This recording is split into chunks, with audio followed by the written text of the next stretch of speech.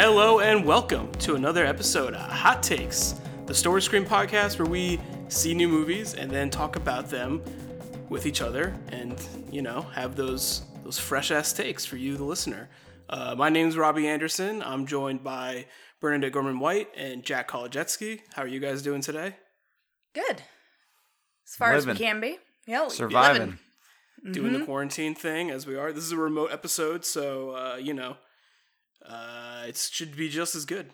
We've taken a few cracks at it, so it should be just as good. Just not even bad. Usually when we record, I most of the time close my eyes and pretend I'm somewhere else anyway. So this is really just living the life now. Yeah. Yeah, it's helping you even more so. Mm-hmm. Yeah, there you go. Mm-hmm. Yeah.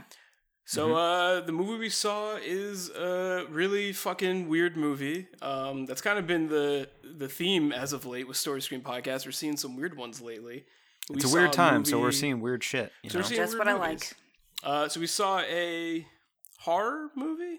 Suspense thriller, I would say. Psychological thriller. Black comedy. We saw this movie called Swallow, directed by Carlo Mirabella Davis. Swallow is a film about a married woman who maybe eats things she shouldn't. Nice. Not Nailed it. I mean, that's what else is going on? Guess what, IMDb? We got a new synopsis for you. That's me. She maybe eats things. She maybe eats things. She shouldn't. Maybe shouldn't. What were your guys? What's Bernadette? What's your hot take on Swallow? Overall, very much enjoyed it. Really liked how it was very winding and so idyllic that by the end of the movie it kind of shifts and it reminds you that you are in the real world. I thought that was a very cool little addition at the end. Yeah. And I think it looked beautiful. I think the costume design for this movie is phenomenal. I think the way it was shot was amazing. The sets, the production design, very much liked it. It was very enjoyable while also being very, very tense. Yeah. Just out of curiosity, and there's no wrong answer, how recently did you watch it? Did you watch it like today or did you watch it like yesterday or? I got off of the movie right around 7. So, wow. So you half hour. You were hot. Hot take. You're coming in spicy. She has maintained the spirit of this dumb idea we've stuck to for years. I've tried. No, kudos to you. Jack, what about you? I just watched it last night. Okay, so you had more time to maybe massage. A little bit. I could sleep on it. Yeah. I thought it was really cool. I thought it was a really interesting concept.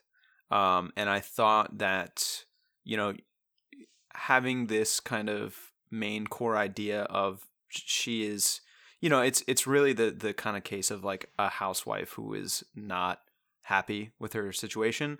And that comes through really with her eating things. That is kind of the just core conceit of the movie. No spoilers there. I'm looking at the poster right now and it's pretty clear. She's eating stuff she should not. I'm just going to go ahead. Hot take. She definitely should not eat the things she eats in this movie. If you watch the trailer, there's a lot of things she should not be eating. I'm not here to yuck anyone's yum, but probably not great for your health to consume some of the things that she consumes over the course of this movie. I would say doctor recommends not doing that at all. But I liked how the movie plays off those core themes of control, really, and especially for someone who is in a less than ideal relationship at the least, and maybe like emotionally, if not physically abusive relationship at the most, finding what can be ultimately a kind of a self-harm method to gain back that like small measure of control, I think is an interesting idea. And I think the movie is really well crafted in a lot of ways. Like I think it like you said, Bernadette, I think the production design, the set design, the costume design is all really cool. I think it's really well acted.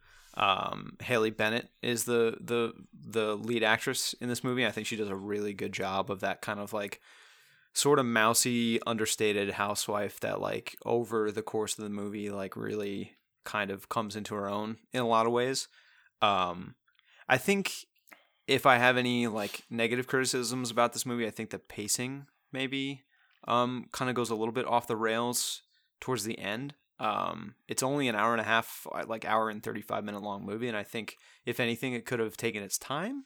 I like generally short movies, especially when it comes to thrillers or horror.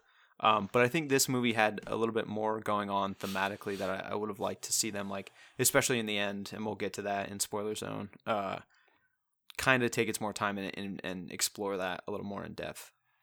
Yeah, no, I think that's fair. I think that's a fair criticism. Personally, I like the conciseness of it. But I think that's kind of, you know, it's damned if you do.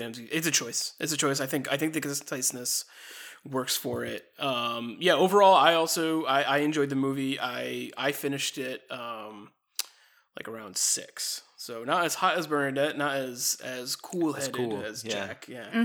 But Got yeah, a whole spectrum. Yeah, I'm right smack dab in the middle. But yeah, I enjoyed it. I thought it was weird. I was also eating dinner while I was watching it at one point, which was like, that was a weird choice. You knew better than that. I know. I scarfed down a sandwich in between watching it and then getting on this podcast. That's and it really made you think about eating. Yes. I ate 4 paper clips since last night. Which disgusting. it's not because I have any sort of disorder. It's because I can't go to the grocery store and I don't have any food left. So I'm kind of, getting down to the wire here. Yeah, you gotta get food from our sponsor, HelloFresh. Listen, Isn't that right? Isn't that right, HelloFresh? If they want to sponsor us, HelloFresh, they email me every day. So let's talk. They email me too every day. Well, Jack, if you want to come over, we have food here. If you just want to come over here, I can't do that. Social distance. You should Don't put even it through tease me with that. like the mail slot, and then you can spray it with like Windex or something. Yeah. Mm-hmm. Yeah. But yeah, I really dug it. All the things you guys said are true. And the thing I think is cool for this podcast that we're gonna end up doing is maybe diving deeper into like what the film means, because I do think there are moments where the film deals its hand in ways where it's trying to be like, no, this is the allegory. It's not that hard to get. But then there's like pushback, like almost like wall breaking from like the characters in it being like, no, it's really just, I like it for this reason. This is the reason why I do this thing. And I almost wonder like what other kind of thematics we can pull from the film as we chat about it. Yeah, because I kind of disagree with you. I think that the characters kind of lean into those pushbacks of what it's actually going for. The actual wars in the film. I think it leans into it, but in a way that makes you think that maybe they're trying to simplify it. But yeah, looking forward to talking about it. For sure. No, that's what I mean. I'm not saying the film is simple. I mean that I think the film almost is trying to trick you, or almost like try and present it as simple to try and gotcha. Have you pull from it deeper. I mean, gotcha. It's hard to talk about really without diving into it, but I think in general the movie is dealing with the kind of traumas and disorders, psychological disorders that are very much deeply buried. I think that's one of the core themes of the movie. Is covering up that trauma, and even in instances where characters are presented directly with like, well, maybe this has something to do with it. It is very firmly rooted in denial, continuing to not deal with that trauma and that disorder directly, and that's kind of what I think leads to what the escalation of this movie is. Yeah, for sure. I also, to go back to some of the more spoiler-free moments of it. Like, I also do really like it aesthetically. I also really like the costume design of it. I feel like, do you know it was shot in Poughkeepsie? Oh, I thought it's all Highland, but yeah. Yeah, I saw Highland. Oh, okay. I saw, when I went on Wikipedia, it said Poughkeepsie, New York. And then there's a scene later in the film that I recognize because I'm pretty sure it's shot in White Plains. Oh, really? Yeah. Well, it just says the Hudson Valley at the end and Highland. So that it could be kind of anything, really. Yeah. There's a scene, I don't want to say it, even though it's not really like a spoiler, but it's a location at the end of the movie. I know the one you're talking about. Yeah, it is a place in White Plains, which I see too. Okay. Yeah. Cool. And that's pretty cool. That's cool. Shout out to Hudson Valley. Woo. More and more movies shot there all the time. It's a beautiful place. Mm-hmm. I thought the movie took place in California, though. But do they ever say maybe it explicitly? does. I don't know. There's a place. There's another location where it's like a hotel. It's like West Hotels or something like that, and that's what made me think maybe it was in Cali. But She says mentions she's from New York. upstate. Yeah, she says Yeah. she's from upstate New York. Yeah. Which to a lot of people that just means Westchester Yeah, true. or Yonkers or whatever.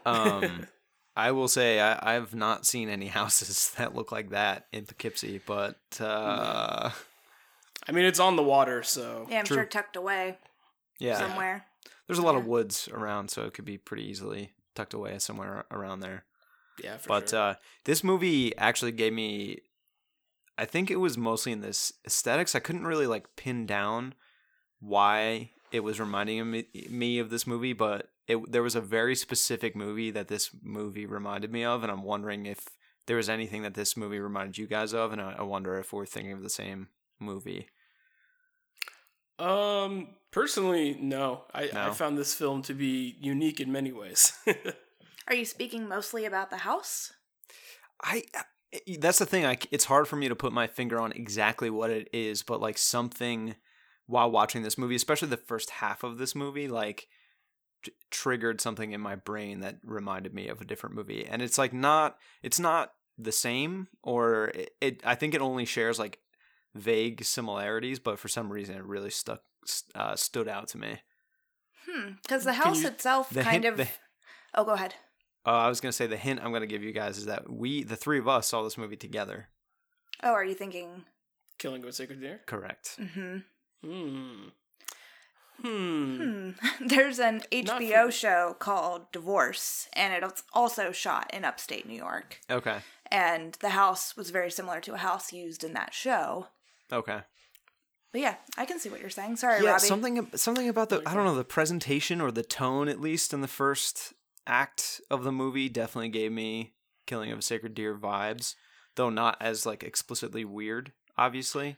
I think for me, like when it comes to Lanthimos' work, it's like the thing that always stands out to me is just when people start talking. Like to me, that's like without a doubt, and that's not this, but there Not is necessarily, like no. is like sort of a coldness to it, especially in that first act. The way that everyone's talking to each other, it feels a little bit like, almost robotic in that same way that Lanthimos does sometimes. Like there is like a distance between the way people talk to each other, and I think that's establishing kind of the relationship that the main character has with her family, with Hunter has with her family, like her husband and her step-parents, or not step-parents, in-laws rather.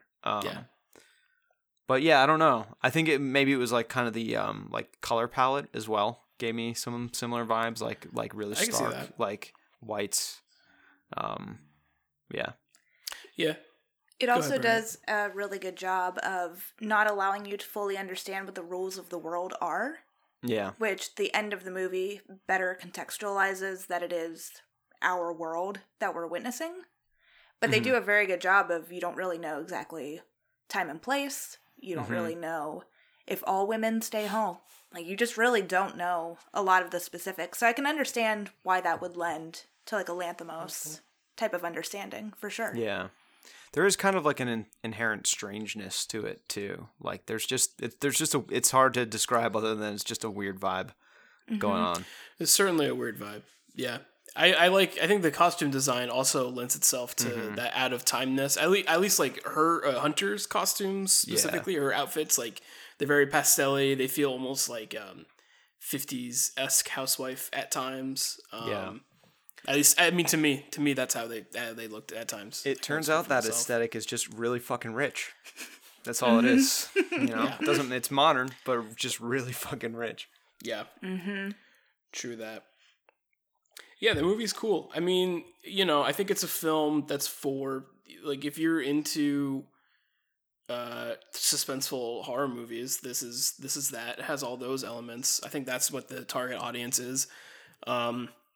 If you like feeling really bad, like in the throat area when you're watching it, this is a movie for you as well. Yeah, for sure.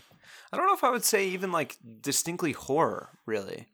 I mean, I think it is really smart and really clever in the way that it can make you really have like a visceral like sort of cringe reaction to some of the things that are going on in this movie, and in like a way that is not directly like violent or, you know, quote unquote scary, but at the same time you're watching what's going on the screen and you're like, oh my god, I like, you almost have to close your eyes kind of thing, you know. Yeah, it's very physical. Like I like experience like physical discomfort, and that happens to me when I watch movies like Hereditary and Midsommar do that to me all the time, where I like curl up into the fetal position as I watch it, and this movie kind of gave me that vibe as well. Yeah. There's almost like a weaponized kind of like almost ASMR sort of like feel to the way the sound design is done as well. Almost like they're crossing like mukbang and ASMR and using it in a suspense thriller kind of way that is meant to hurt you, and I think it's pretty effective in that. Yeah, actually, with the suspense for me personally, because I knew the premise of the film somewhat, getting into the actual eating of things, of course, is jarring, but you see that coming. And so it was really just like a specific human interaction, which we'll get into in spoilers, that was the first thing to make me really uncomfortable. So they do a very good job of that tension and release, because it makes the tension with the humans and the human element of the film even more tense. Yeah, for sure. Yeah, But Bern, you're sorry, Jack, go ahead. Oh, go ahead, Robbie. You go first. I was gonna say, Bern, you're not always into the scaries like me, right? Correct. I'm definitely getting a lot better at watching horror films, and I wouldn't quite say that this is a horror, but I definitely knew it was going to make me uncomfortable. Yeah, it's suspenseful and gross. Yeah. So, you know, I guess that doesn't necessarily equate to horror, even though it sounds like it. Yeah, I wouldn't want to like scare anyone away by saying it's horror, because I think it's a different kind of suspense, and I think it's probably, while it's pretty weird, I would say it's still fairly accessible in a way that, like, if you're skeeved out by most horror movies, you'll probably be okay with this, but knowing that it is still effective in giving you that tension and release, like you said, Bernadette. Yeah, and actually, I think as a film, the way in which it resolves is very different from the gloom that leans over what it is that we deal with in our life, in the real world, outside of the film. The film only makes you realize that even more, which is actually more scary than the film itself. Yeah, definitely. It's a tense movie. All the characters are mean, except for our main protagonist. It's there's an ongoing theme that has only been. I think I really started to notice it in like 2019, and then I mean, it's a theme that I've kind of kept in mind my whole life, but like, fuck rich people is like sort of the like, you know, you had like Ready or Not last year, and Knives Out as well, and Parasite. I'd say this is Parasite, obviously, and this is like right in that same category of movies that are pretty firmly cemented on fuck rich people. It's fuck rich people, and it's also, you know, it's I'd be remiss to not bring up that it's fuck rich people, but also like a lot of the problems that Hunter faces is specifically like gender related. You know, obviously it's like her position just because of her gender in this relationship, and then it's kind of exacerbated by how rich these people just are, where they can kind of just choose to do things. I feel like I watched some. Now I'm thinking of something that reminded me of this movie.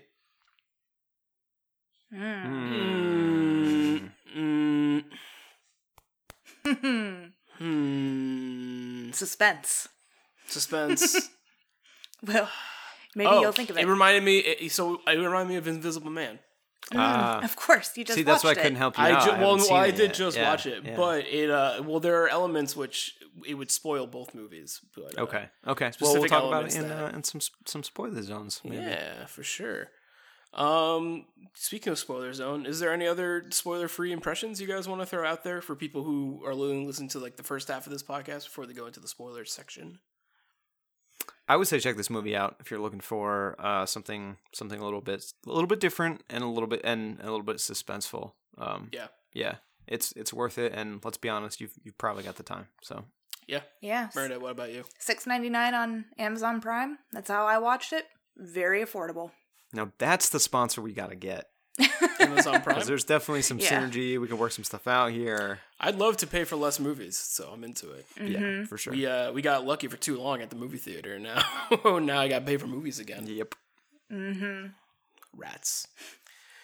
Cool. Well, we're gonna take a quick break, and then we're gonna come back with spoilies for Swallow. I'm gonna tell you who dies. If you're only listening to this first half of the episode before you see Swallow, I just want to say follow us on all of our social medias on storiesforbeacon.com. We also just launched a subscription service that is also on our website. You can pay $5 a month and get access to a whole bunch of cool stuff. Bernadette wrote an article. I made a video review. There's also a podcast by Diana and Mike, all covering some stuff that may not always be covered by our regular line of content. We're still going to be doing this kind of stuff, but now that we're all home and doing more things on our computers, we're going to try and branch out and do some fun shit. So please check all that out. But we're going to be right back. I'm going to tell you who the fuck dies and what the fuck this lady eats. Tell you everything she eats, the whole course, full menu. Everything. It ain't turkey. Or is it?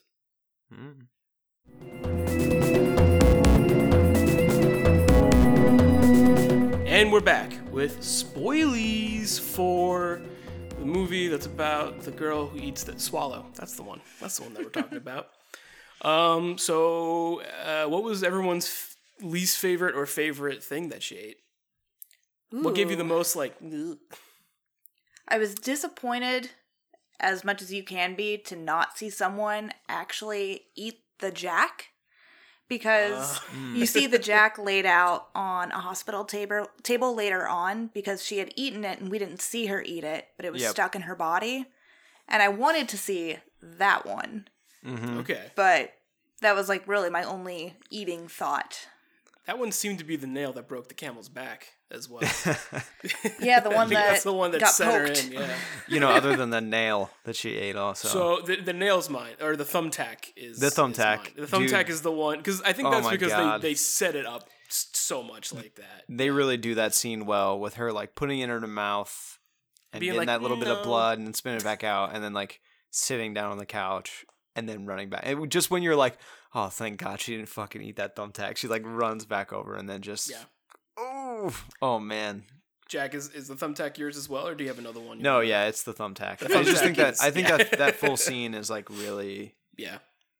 really effective. More effective than a lot of horror where you're just straight up doing like gore or violence or something like that. That kind of scene just really like gets under your skin, I think. Well, it's a really smart way to develop tension, and they're really just using one actor and a prop, and the way that they're kind of like slowly ramping that up is very smart. Yeah, And the way it's framed is very cool. It's so simple and so creative, and I think so effective. Yeah, I do think when she was about to eat the nail, so when she was gonna eat the nail, which is like the second straw that broke the camel's back. That was the final straw, really. That yeah. Oh, well, I thought, that was like a little screwdriver, like a Yeah, little it mini wasn't- screwdriver. I thought it kitchen was an screwdriver. X-Acto knife. I did And I was too. just like, Don't do it. That's bad. That's not There's going to do no- well. there's That's not no going to go way. down smooth, and it's going to come out even worse.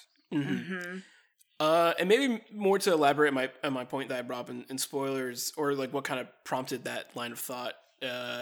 When she's in therapy and she's saying like, she really is being like, I really just like the way this shit tastes. I like the texture of it. I like that.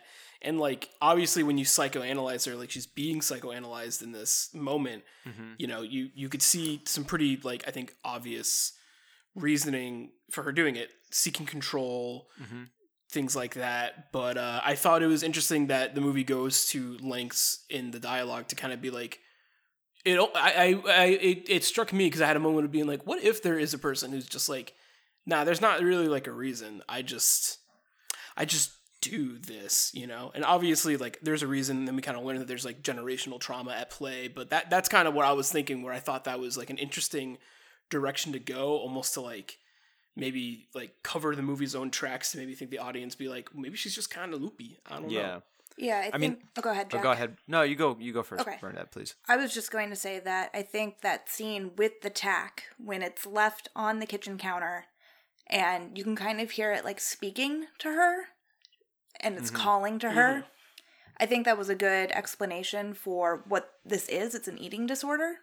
And then Sure. when she's Piker. With the therapist, and she's just normalizing it.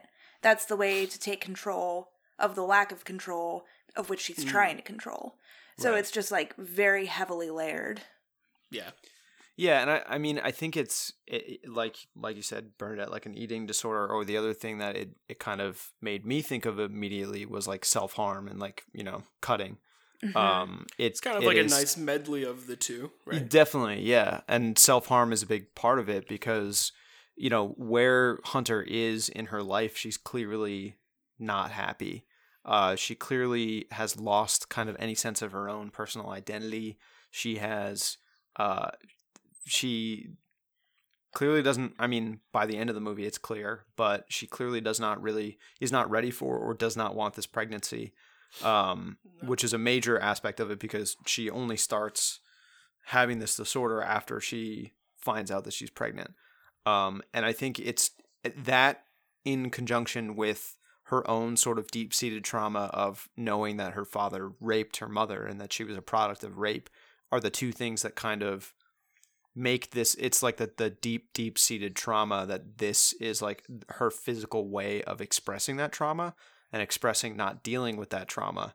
And any sort of like, oh, I just like the way like metal tastes in her mouth could absolutely be true for her, but that is also just like a manifestation, like you said, Bernadette, she's just kind of like creating this own sort of like internal logic for herself, which again stems from her just not actually recognizing and being honest about where she's at, like situationally, how deeply unhappy she is, and how she's never actually really reconciled with the trauma of knowing that she is the product of abortion. And she even says like to her psychologist directly, like, oh, I've dealt with it. And like she carries around a cutout of her mother's rapist, like her father. Yeah.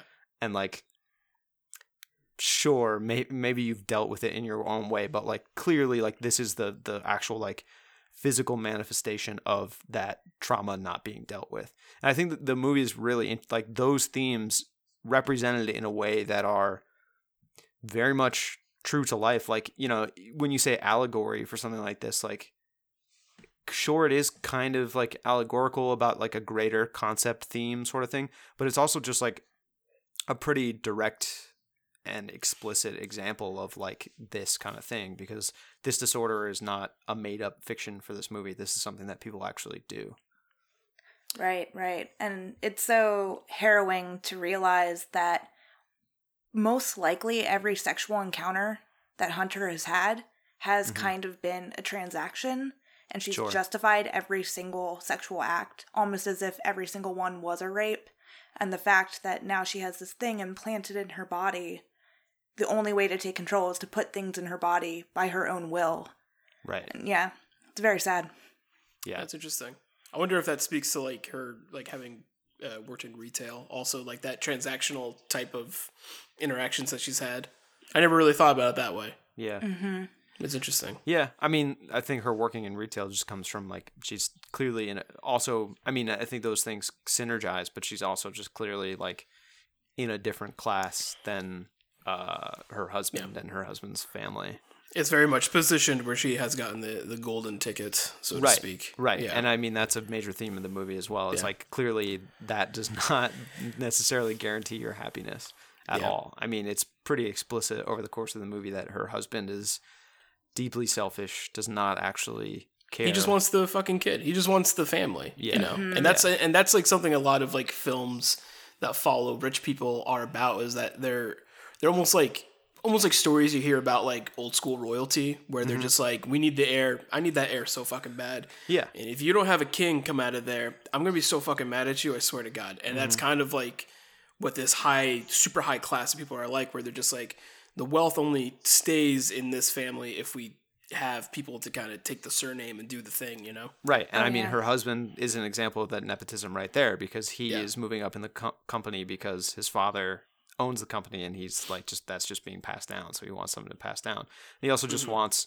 a quiet, tidy housewife that will stay home, cook for him, clean the house, and make a baby for him. And the second that she has any sort of problems of her own, he's immediately like, oh, I can't deal, like, I don't have the time to deal with this. Like he immediately treats her disorder as something that is a problem for him that he has to deal with.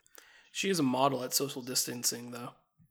Yes. She's like she's super good at, she's like the poster child for social distancing. Except Lue right gets a little bit too close sometimes. He gets a little bit close. He has he Louis. has like my favorite line in the movie where he's like, "Yeah, I had to leave because of war. If you were dealing with a war, you wouldn't have all this shit going on. The brain disorder you would not have time to worry about. If there was war, it was just like, there's a truth in this, and you're being a dick." Oh, well, I think the whole movie is about the war on women.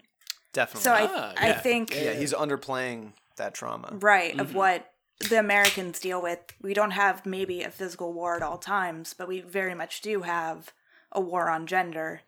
And yeah, to go back to the nepotism, the first thing her father-in-law says to her when he sees her, knowing that she's pregnant, is, yeah, that's the future CEO of the company, yeah.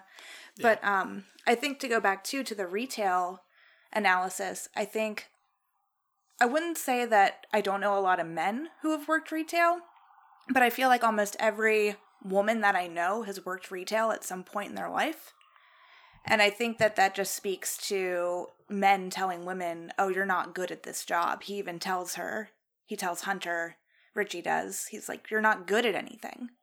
And yeah, it seems like whenever we do see women, we do see the psychologist seemingly acting autonomously, but then we find out that she's also being controlled by the men.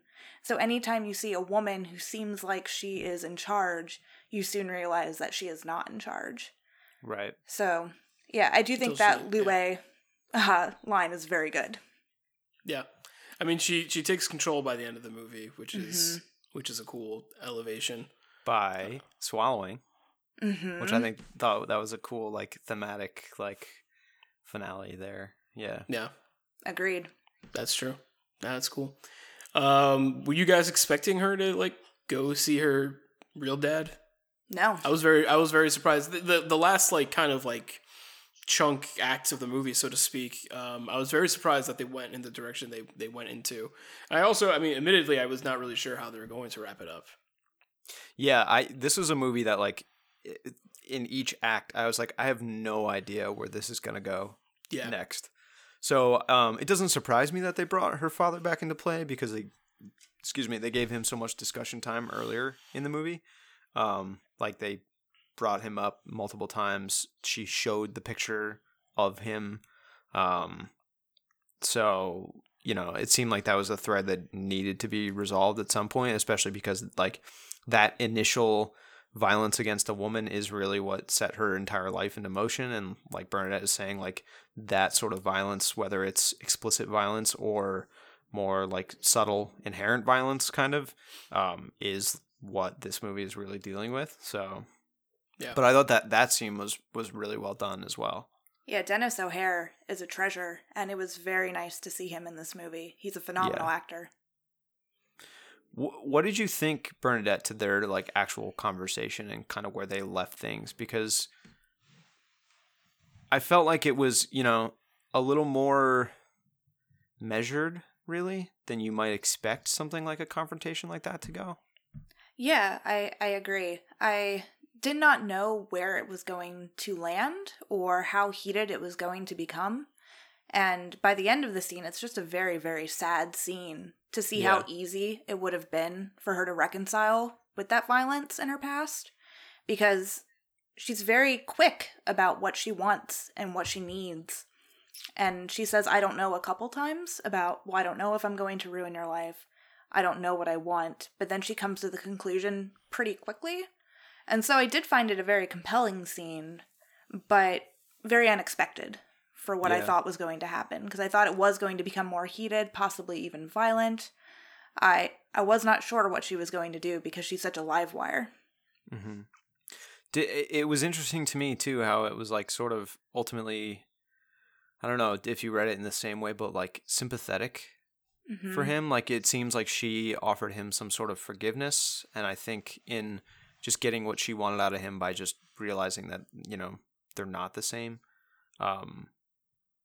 You know, it seemed cathartic in a way that like was not necessarily just demonizing him as well, even though he had done something horrific. Right. I was a little disappointed when I realized that the scene was lending itself to be sympathetic to his character, because I didn't think that he had earned that. We don't know his story. Just walking in on a new family and a new child and a birthday party isn't going to make me sympathetic towards that type of character.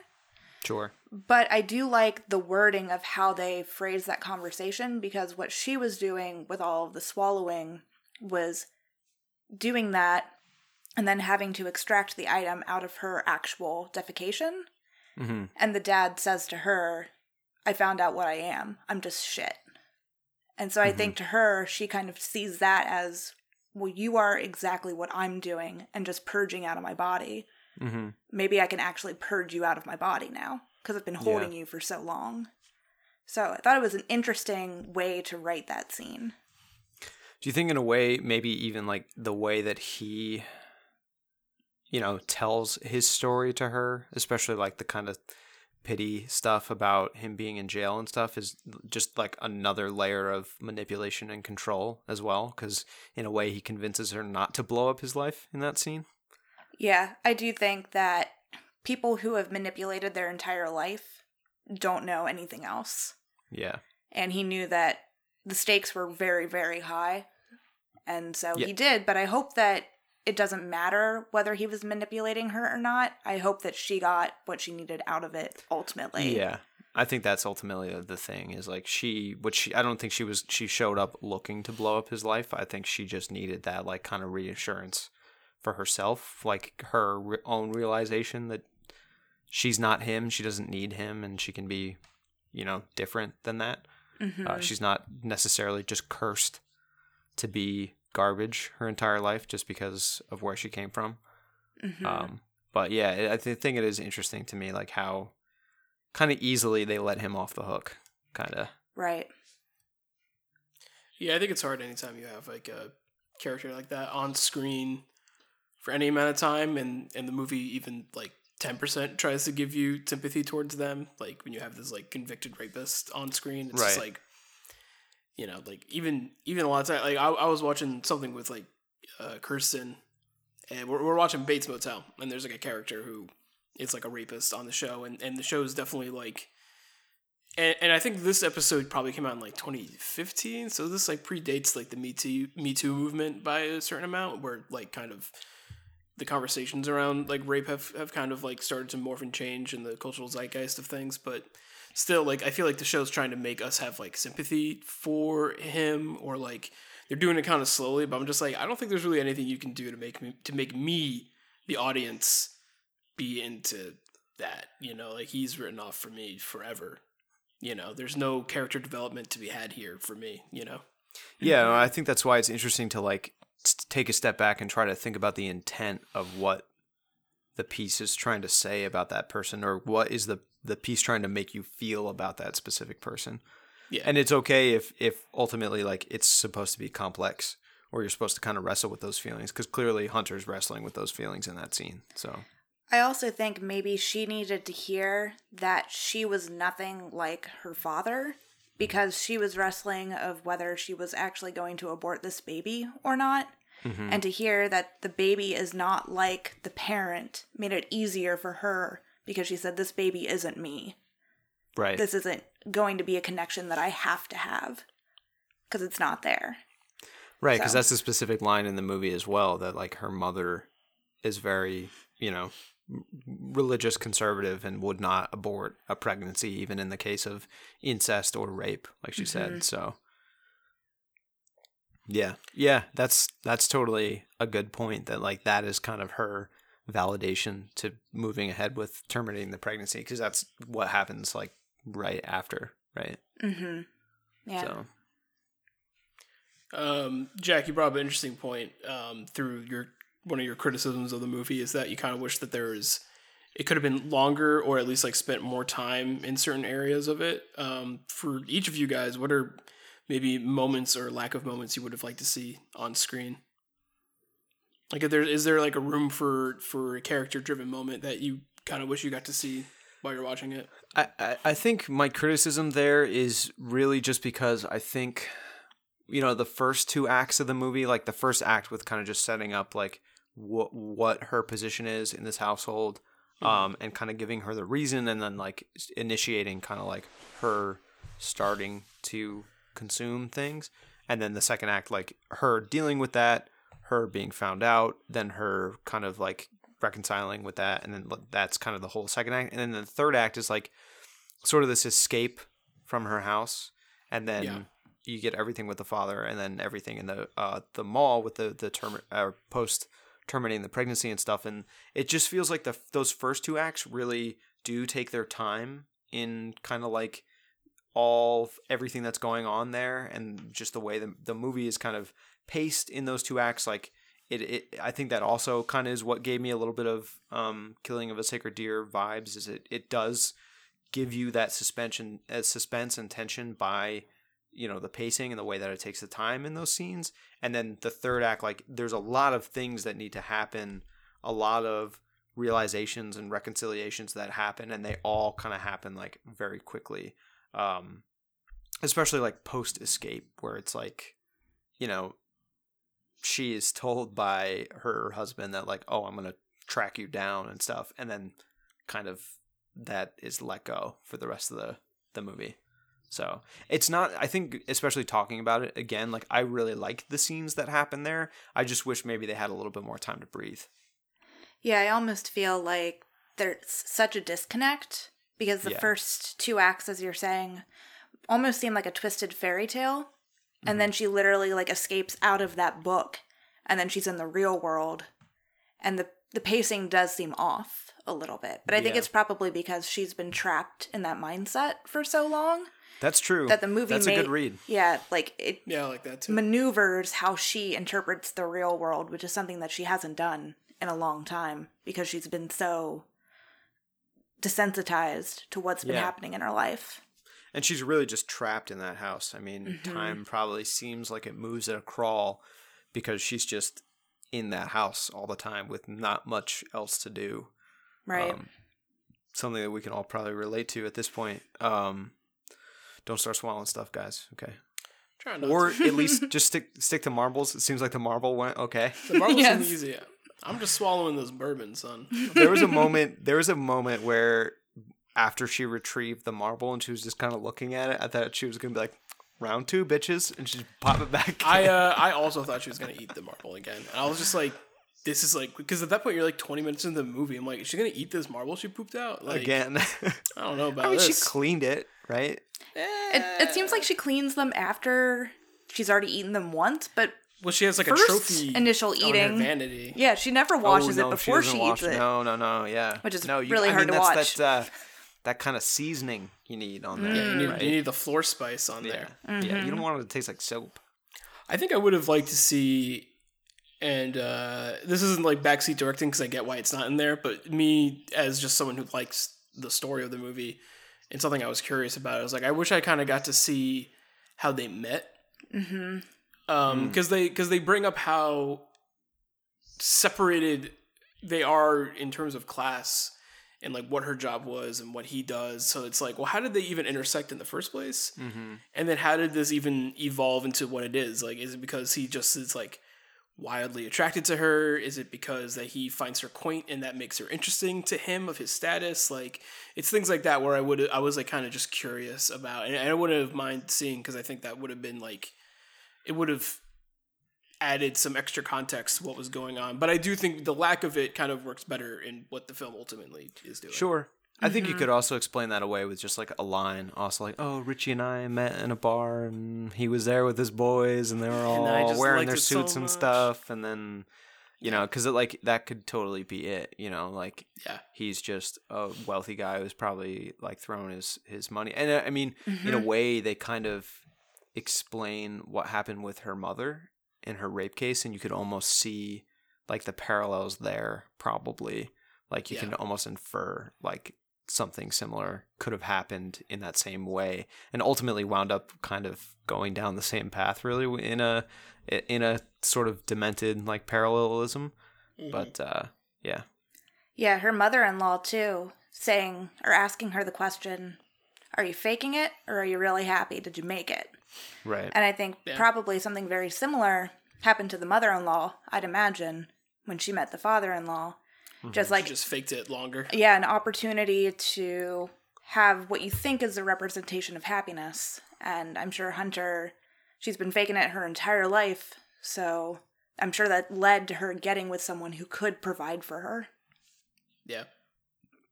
Yeah, I think that also leads itself very well into that grim fairy tale type read of it. I like that read a lot. I definitely think that's like relevant here. I think Hunter, like, you know, I like movies that are character pieces. I think Hunter's a very interesting character. Yeah. She's like a demented princess, like a demented For sure. damsel in distress. And I think that's why, like, I think that's good when you get to the end of a movie like this and you're just like, oh, how did these people meet? What other things has she done? What was her childhood like? It's like you're fascinated by who this person is ultimately, you know? Yeah, I think it speaks to how well the character is written and performed that you want to know more stuff like that. Absolutely. I know, I was so upset when she's finally telling a story about her past and then the father-in-law interrupts her at dinner. And yeah, I was oh, okay, we're not going to get to know anything about her. Well, that's when that's when she eats the ice as well. And it's kind of like she's feeling cold in that moment and then she starts eating the ice. And, you know, thinking about that, I almost wonder, like, with the things that she's eating, if there's any more, like, ways you can look into, like, what the texture of the thing is and how that relates to, like, the scene or the motif. And I'm not sure off the top of my head. I mean, obviously, like, you know, when she's eating the kitchen screwdriver, like, you know, it's like she wants to, this is the one she's like, is gonna fucking fuck me up pretty good. Yeah. You know? But I'm also, you know, and then there's like a montage where she's eating a bunch of things. So there's not really like room for like too much like what each item kind of means in that moment. But it's something to think about, like how much thought was put into like what the thing is in the moment that she's eating it, you know? I mean, I think it's clear that the more upset she is, the more extreme the items she's eating. Yeah. Yeah. Yeah, I like the idea of the marble because playing marbles used to be a very popular pastime, but the world has moved on, just like the world has kind of moved on from housewives. And that's all she is at the moment, like a useless marble, just something pretty to sit on a shelf. And the jack as well. Yeah, bygone toys. I would lose my fucking mind if I was stuck in the house by myself all day. Probably start swallowing some stuff, you know? Probably. They didn't have Unless Animal you had Animal Crossing. Yeah, that would make a difference. Yeah. The plot of this movie would be totally different if she had a Nintendo She Switch. just had an island to inhabit. Yeah, absolutely. Yeah. Find some iron nuggets and some softwood. Yeah. Do not swallow those iron nuggets. No, don't swallow anything in Animal Crossing, really. No. Don't swallow your Joy-Con or your Nintendo Switch, please. I think that'd be impossible. No, those are hard to come by now. They're too rare to swallow. Cool. Is there any other spoiler thing? Anything about Swallow you guys want to get off your chest or forever hold your peace? I really liked that the movie ended in a women's restroom. I guess maybe the Palisades Mall. That's what it looked like to me. I'm not sure. White Plains Mall. White Plains Mall. Westchester. Yeah. It's the White Plains. Yeah. I've been there many times, and I thought I was just like, that's the White Plains Mall. Very cool. Yeah. But yeah, I thought it was very smart to end in a communal space for women that is most of the time relatively safe for women, because all of the scenes of her in the past being in a restroom isolated by herself. And she's never really in a safe space for women. At Richie's birthday party, she's saying hello to all of these women that she hopes are her compatriots, and to find out that they are also kind of turned against her due to the men in their lives is very heartbreaking. So to end it in such like a very like normal, basic setting that holds so much meaning and power, and to have all of these other women who we don't know their stories, but coming in and out of the shot was very cool. I very much enjoyed that. Makes you think what happens in a bathroom stall when you use it in a public place. Yes, that too. It's like, what just fucking happened in here? I don't know. No, I really like that scene too, and I like that it was like it's the entirety of the credits as well as that they stay there, and I like that as well. Yeah, and I thought like the ending ultimately was somewhat hopeful, even though Hunter had been through so much. Like she kind of walked out of that restroom with her head held high. Like finally, she is actually in control, and I think that's the kind of like nice thematic parallel that is throughout the movie, that she's trying to swallow things to get this like small sense of control in her life. And ultimately, like, she swallows the abortion pill, and that is what actually like gives her that kind of freedom. And like from there, she's sort of starting anew, and you can just see, like, I think that speaks to the performance as well. You can sort of see the like confidence in her face when she walks out of that restroom. If she has that kid, she'd never be free. Right. You know? Yep. Yeah, and that's kind of like the cool message of like her making a choice. That is, this choice is kind of the choice that sets her free and makes the control kind of happen for her at the end, you know? Mm-hmm. It's cool. Yeah. Jack, anything you want to bring up about Swallow before we wrap up? No, it's a really cool movie. I think talking about it like this is even like solidified. Like I like it more now, I think, than I did initially. Yeah, I think Byrne, I think you're the MVP of this episode. You had some cool reads of the flick. I didn't realize. Well, thank you. I was the hottest off of the movie, so maybe that helped. True. Hey man, it's cool. No, it's a good flick. I also knew us talking about it would pull some more fun goop, some good movie goop out of there. And you guys know how much I love goop. Mm-hmm. It's my favorite. Goop for days. Yeah. Mm-hmm. The Gwyneth Paltrow provided. Don't buy that. That is not a sponsor of this podcast. Cool. Yeah. Quickly, what you guys been doing in the past few days to help you be alone in quarantine, or with your significant others in quarantine? What are you watching? What are you doing? I did. Go ahead. Oh, go ahead, Bernadette. You first. I was gonna say we just talked 2 days. You guys are so polite. We just talked 2 days ago, Robbie, and I listen. I'm doing the same ass thing. I've crushed Animal a lot Crossing of media since then. I'm playing Animal Crossing and watching Breaking Bad, and I watched Swallow. Oh, so, very nice. What about you, Bern? Yeah, just watched this movie today. Finished BoJack Horseman the other day. And then last night, I believe it was last night, I played trivia on Zoom with a group of friends, and it was very interesting. Like, one couple hosted it, and then they would break us out into different, like, meeting rooms on Zoom to, like, meet with our team members, which I didn't know was possible, so... Zoom is a game changer, man. Yeah, it's interesting. We're going to try and do a video version of this podcast. If I don't run into any technical difficulties, then the audience will see it. But Zoom, like, I tried to do it a different way with the other podcast we did, and it just didn't work, and I didn't realize Zoom could just, like, export your meeting with the correct audio super easily. So it's cool. Zoom's a game changer. I'm Bert, I'm glad that you're able to do some trivia. I know you're a trivia gal. I am. So I'm happy you're able to find some trivia for you to do. Also doing some reconnaissance work for possible story screen trivia for the month of April, so we'll see. That's true. Digital trivia. Yes. I'm watching Bates Motel with my lovely girlfriend Kirsten, and I made a irresponsible financial decision during the midst of not having a job to get Animal Crossing. Dude, I told you. Nice. And, maybe it was worth it already. Maybe financially, worth it. Maybe financially not the most responsible, but like mentally, it's the right choice. It's a sound choice. It's nice. Well, it's cool because the game is a job. Yeah, exactly. And you can go outside. And you can go outside. And you can hang talk out to with all other your animal people. friends. Yeah, so it's great. All the things that you're missing right now, Animal if you Crossing have a Switch, has got for you. And I've also never been a Switch person, but I've also never been in a government mandated quarantine. So there you go. There's a lot of new things for everybody going on. You mean you've never been an Animal Crossing person? Because I know for a fucking fact you've been a Switch person. Yeah, you're a Switch boy. I've never been an Animal Crossing person. There you go. Yeah, it never appealed to me. I'm not really a Sims guy, and everything people say about this is true. This is the best one. So you came in at the right time. Yeah, I'm happy about it. Cool. All right, guys. Well, thank you so much for joining me, and thank you guys so much for listening and maybe potentially watching this episode of Hot Takes. We're not the only podcast on Story Screen. Story Screen is a host to many podcast articles, reviews. We, like I mentioned earlier, are launching a subscription service for our content.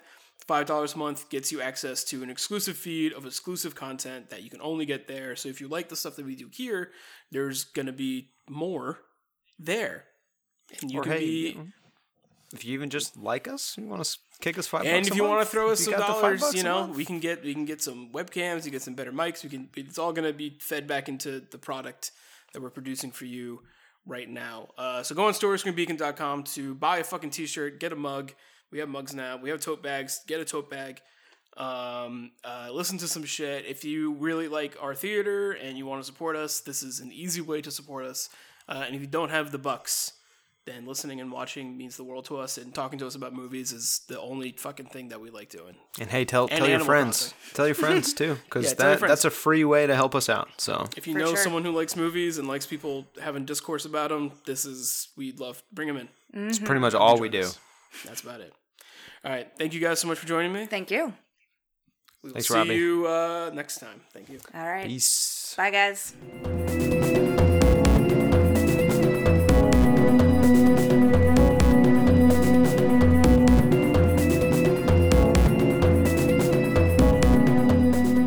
I have supposedly the AR glass frames that aren't supposed to show reflections, and I think it it's lies. not working. I was gonna say I don't think that is true. No, quarantine and all of these Zoom chats have taught me that my glasses are very much reflective. Yeah, it don't bother nobody. Nah.